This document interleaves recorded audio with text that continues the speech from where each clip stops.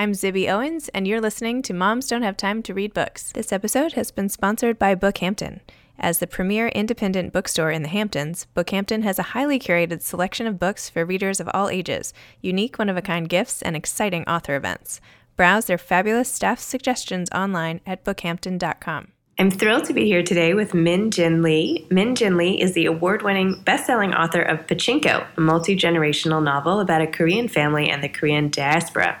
PACHINKO was a finalist for the National Book Award for Fiction and a New York Times 10 Best Books of the Year in 2017. It will be translated into 24 languages.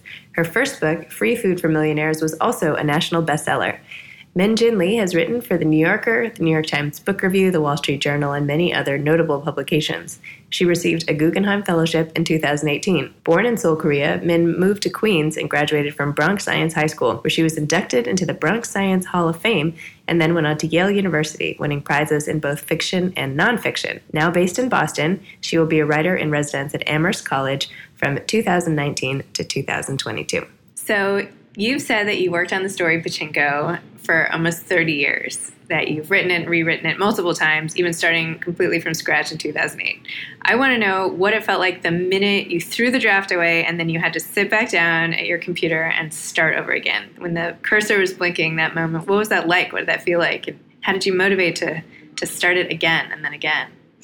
Well, I'm really familiar with feeling discouraged, so it helps. And it's kind of funny, but at the same time, it's also something that I realize about not expecting very much from what you do. So I have really low expectations of outcome, but I feel very committed to my projects. And I'm also really slow. So I just kind of think no one's expecting this. I didn't have a contract, so I don't work on some sort of contract basis. I work on spec. Mm-hmm. So it was okay. I just decided that nobody cares anyway, so I might as well just do it. I know that sounds really strange, but no, not strange. In a way, not having expectations is really freeing. It's true. It's a good way to look at it. A lot of people get blocked because they have all these expectations of like how this book is going to somehow save their lives, mm-hmm. or it's going to give them money, power, and glory. And I've never actually met a writer who has any of those things. So just let that go. Yeah. So then when you actually finished, how did it feel? Did you feel this enormous sense of accomplishment once you said, okay, this is my final draft, I'm done? And then to see it come out, what does it feel like? I felt free. This project is not normal. Mm-hmm. I don't think most writers work on books for almost 3 decades. Right. So after I finished and they agreed to publish it, I just felt the sense of like, oh, I'm free.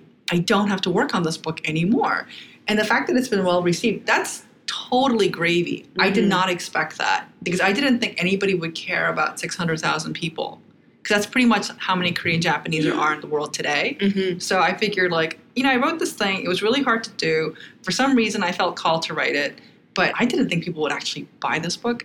The fact that it's doing so well, that's a real mystery. It's not a mystery. It's so good. Oh, thank you. It's like dense and powerful and full of heartbreak and ups and downs. Thank you. I'm sure you know it. But whatever you did over those years. But it's not about being modest. If you really think about it, why would anybody care about these people? Because they haven't before. This is the first book ever written for adults about the Korean Japanese in the world in English as a novel form. So I used to think nobody wants this book, and that's the reason why when I finish it, I can just sort of forget about it and go to the next thing. It almost felt like somebody had put the spell on me. Mm-hmm. And I had to go finish it. And I was like, oh, the spell is broken. Now I can be free.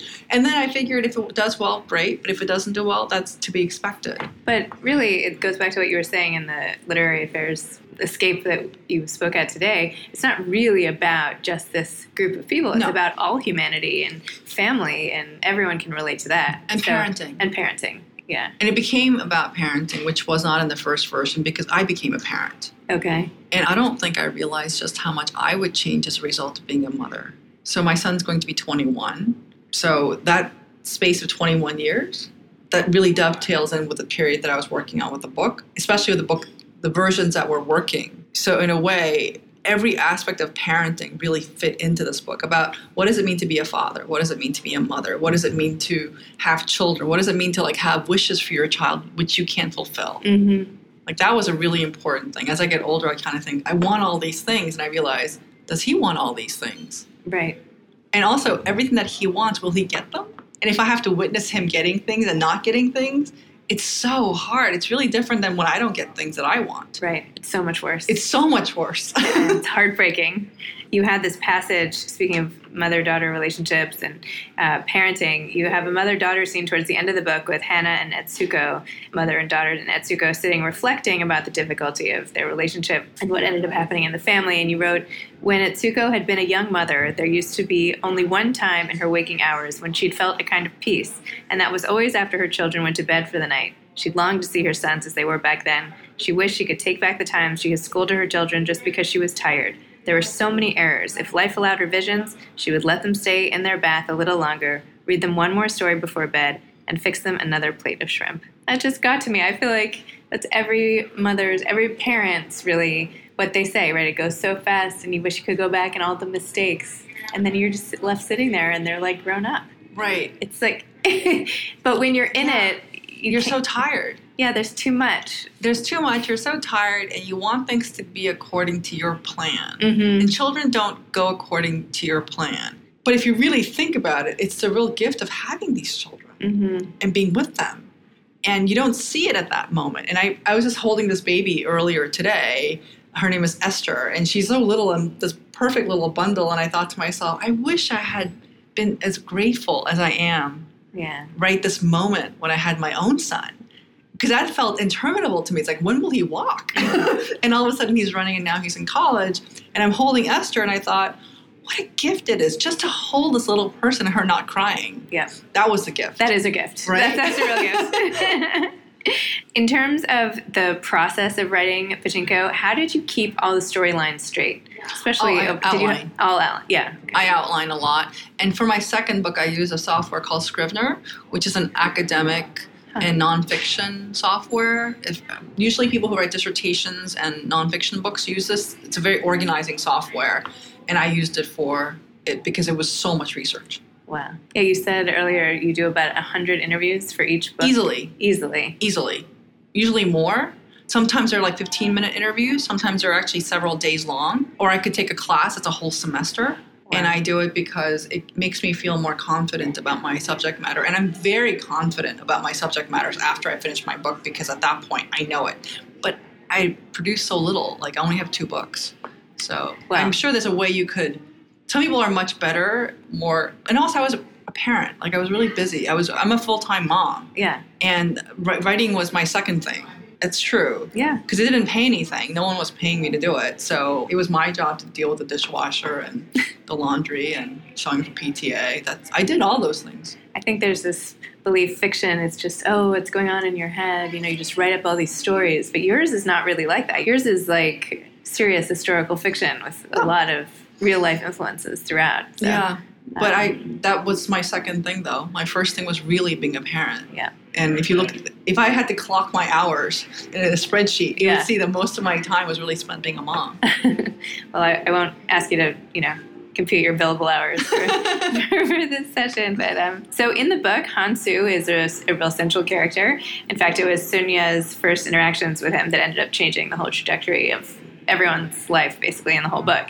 So I found as a reader that my feelings towards Hansu kept shifting, and I don't know if that was deliberate on your part. I was wondering, I wanted to ask you.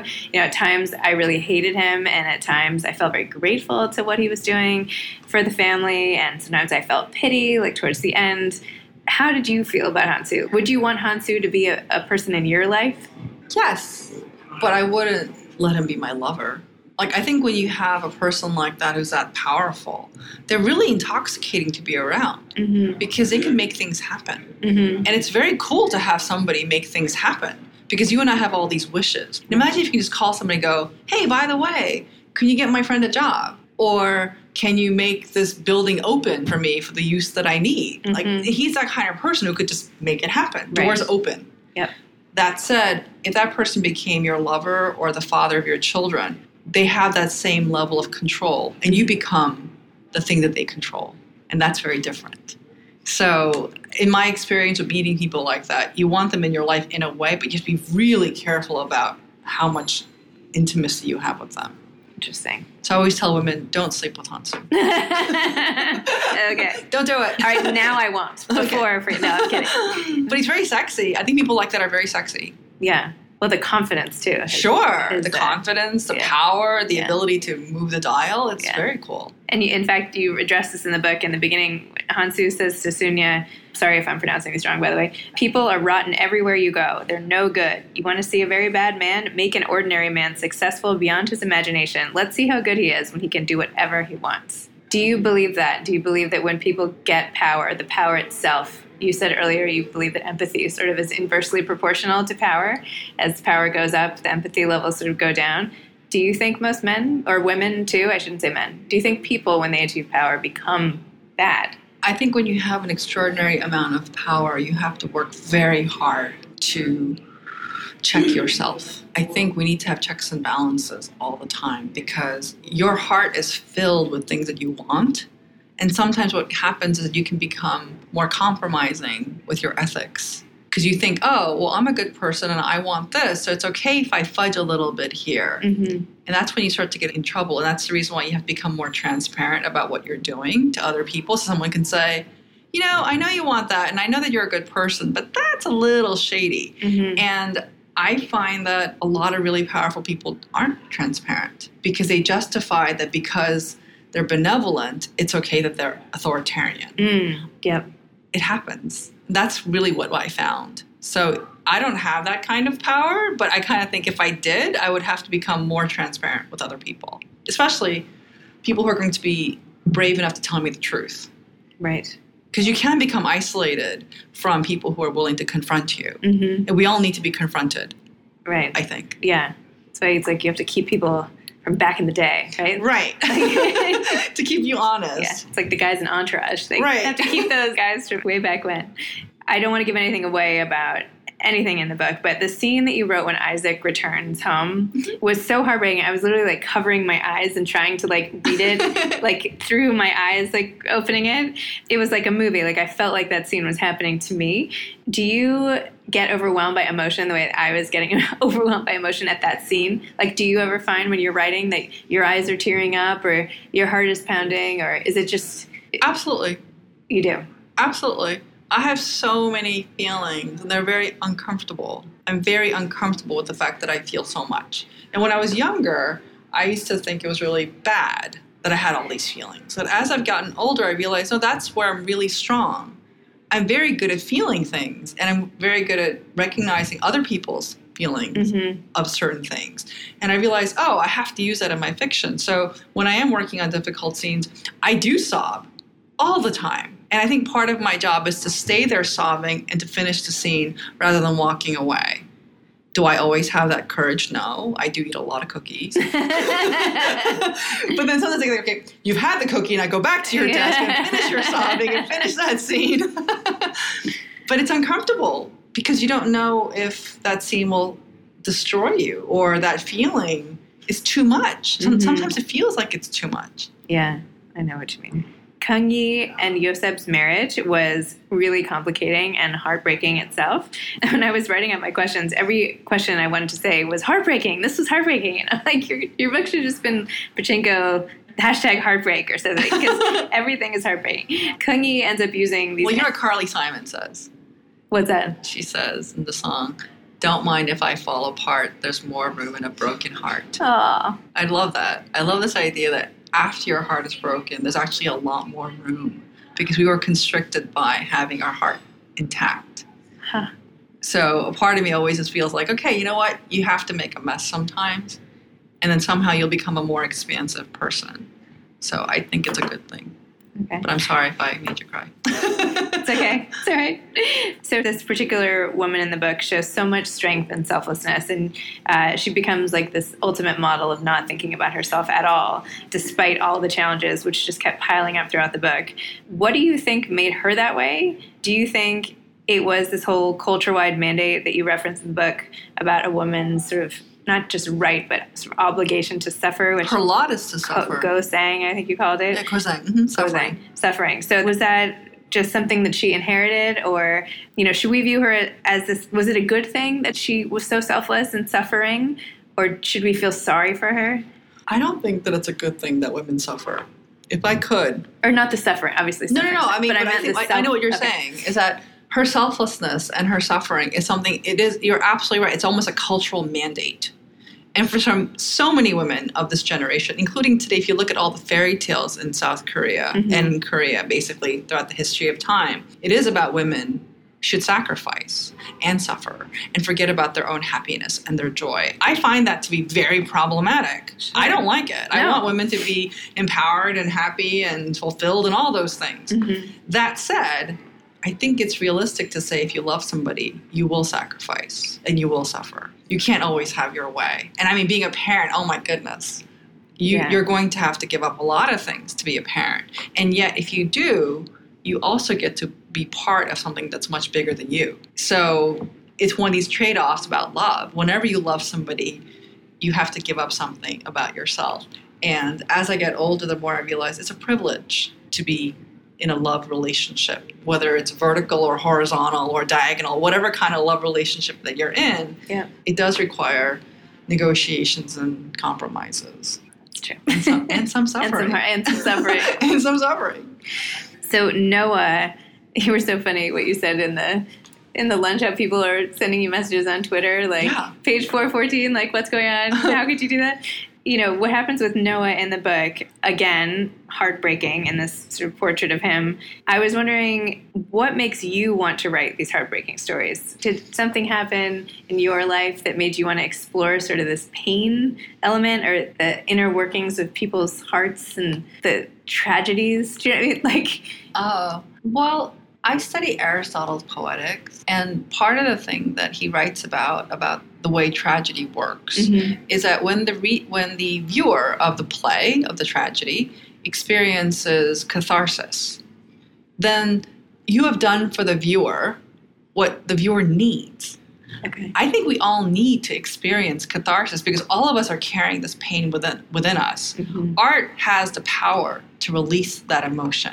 I think it's really cool for me to create something that could make you feel this catharsis. But also, I'm feeling it when I'm making it. So you're absolutely right. There's something in me that has all this pain. I'm trying to figure out how do I get this thing out.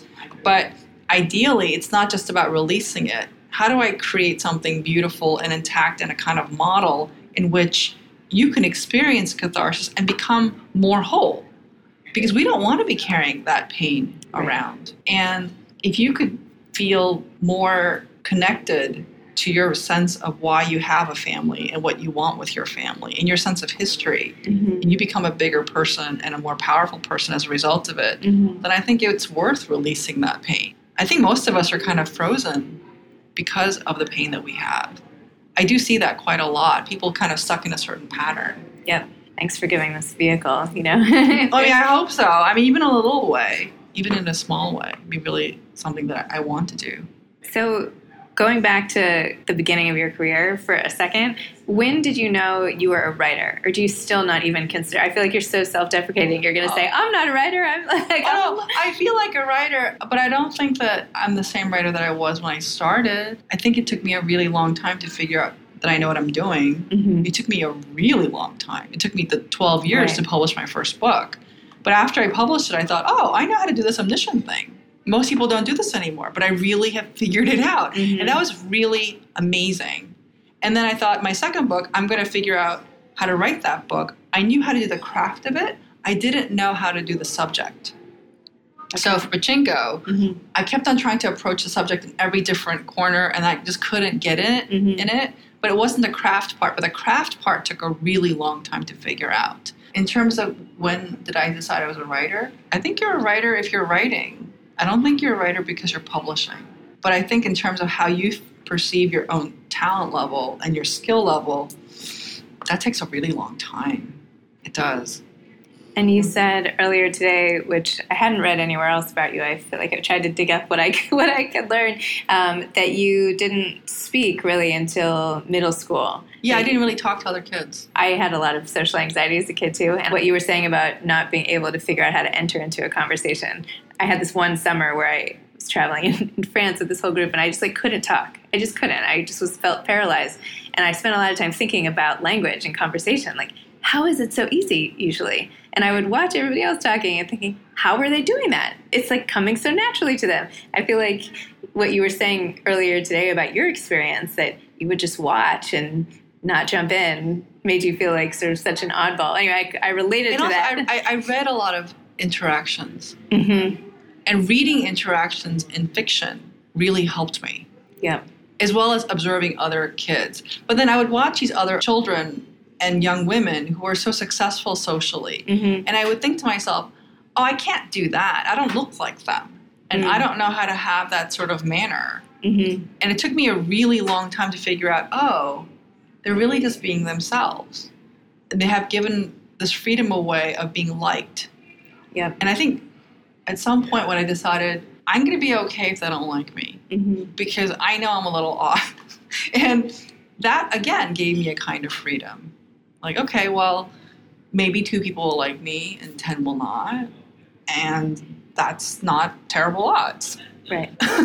Rather than thinking I'm going to get all 12 people to like me. Yeah, you can't please everyone. No, and then also I decided that I would like all 12 people. Okay. That was a huge decision for me, too. I decided, okay, forget about the response. What will be my action? And I was like, I'm going to like all 12 of them and try to see them for their intentions. Mm-hmm. And that gave me a lot of power in the social dynamic. Yeah, I agree. I think being nice to everybody is the way to go. Right? Everybody has something to offer. I totally agree. I do. Even the most reprehensible person still wants to be loved. Mm-hmm. I really have seen that because I've interviewed a lot of people who do very, very bad things. And I'm going, oh my goodness, what am I going to do with you? You are not nice. And then I think, okay, well, you probably have a mom. Mm-hmm. Yep. What is she thinking when she sees you? Yep. She probably thinks that you're the apple of her eye, even though you have done not good things. Right. Or what happened to you that made you want to do that? Yes. But I think about that a lot. I think about, like, what would your mother think? Mm-hmm. Or the person who delights in you. Somebody delights in you. Or at least I hope so. Yeah. Right? You hope so, that somebody loves you, in this kind of spectacular way. Yeah. Not just, like, tolerates you, but, like, just adores you. What is he or she thinking about you? And I think, I want to see what that is. Mm-hmm. Even if I don't feel that way. I want to understand that because somehow you're appealing to somebody.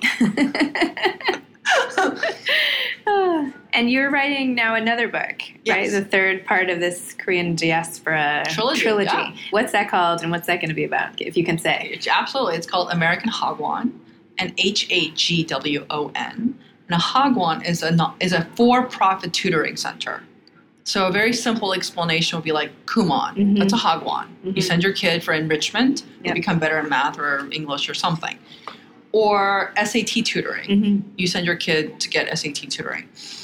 In South Korea today, starting at the age of 4, children start getting enrichment tutoring, even before starting kindergarten. So I'm writing about these tutoring centers that are all over the world that Koreans start. But now it's not just Koreans who go to these tutoring centers. Other people go too.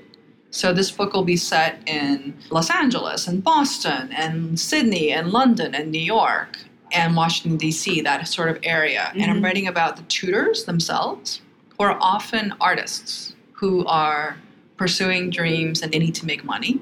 And I'm also writing about the parents who have these wishes for their children. And I'm also writing about the young people who are the students themselves. And it'll be a very global book. And the question that I'm asking is, how do you live a wise life? That sounds great. I hope so. Are you on any sort of timetable for this, or? I'm in the interview stage right now and also doing field work. So I actually go visit the sites. And it's really nice because it dovetails in very well with all of my touring. Oh, there you go. Yeah. So are you going to check out some? I already have. Here in LA? Orange County, for example, has a very serious tutoring culture. So I'll be doing some more interviews with them at the end of December, I think. We really love this place called Mathnasium. Have you heard of it? Oh, yeah, they have them around the country. Yeah, so we've been to a few of those.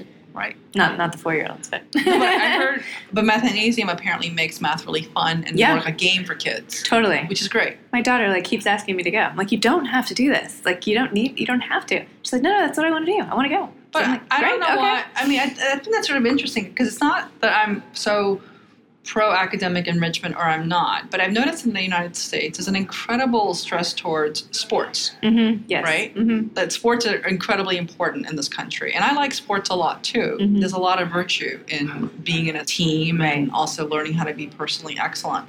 But if a kid says to you, I really like math and science, and they want to pursue this, I think, okay, why not? Yeah, exactly. And you don't have to play lacrosse. But people often make fun of kids and parents in this country if they focus on those things. And I kind of think no one would ever blink if you said, I'm going to go to tennis camp in Florida and you're going to pay $10,000 to go. But if you said, I'm going to spend $10,000 a year on your kid going to a physics camp, people would roll their eyes. And I kind of think, why is that? Yeah, you're right. Maybe it's like people feel like you're trying to get ahead in some way, like it's like cheating or something. Do you know what I mean? But then if you play baseball and you pay $10,000, why is that not cheating? I don't know. You're right. You're absolutely right. So do you have any advice to any aspiring writers out there? Absolutely. I think that the most important thing is reading. I mean, that's really how I learned. I don't have an MFA. So I would read the books that I really love. I would reread them, especially the ones that are just truly great at point of view. Mm-hmm. That's the thing that I think is the most important decision that a fiction writer makes. Which point of view will I employ? And for me, I chose omniscient, which meant that I had to study all the omniscient narratives and try to figure out how it's done and how the transitions work. So I was very mechanical in the way I approached it. The other thing that's really harder than learning the skill is just staying with a project. That's really difficult because no one's asking you for this book. For most of us, no one's asking us for our books. So to toil in obscurity or to toil in privacy, whichever way you look at it, that's difficult. And the other thing that I think is curious is I think most of us have the wrong projects. This is very upsetting for people to hear this. I had to recently write a letter for National Novel Writing Month, NaNoWriMo. It's going to come out pretty soon. So if you sign up for NaNoWriMo, you'll be getting a letter from me. And one of the things that I try to share with people that I've worked with who are my students is a lot of the times you think you want to write a book about something, and that topic is very respectable. But that respectable topic, whether it's your grandfather who did something heroic or some important subject that commands attention, they sound great, but if they don't have your personal, important questions tied up with it, you're not going to finish it.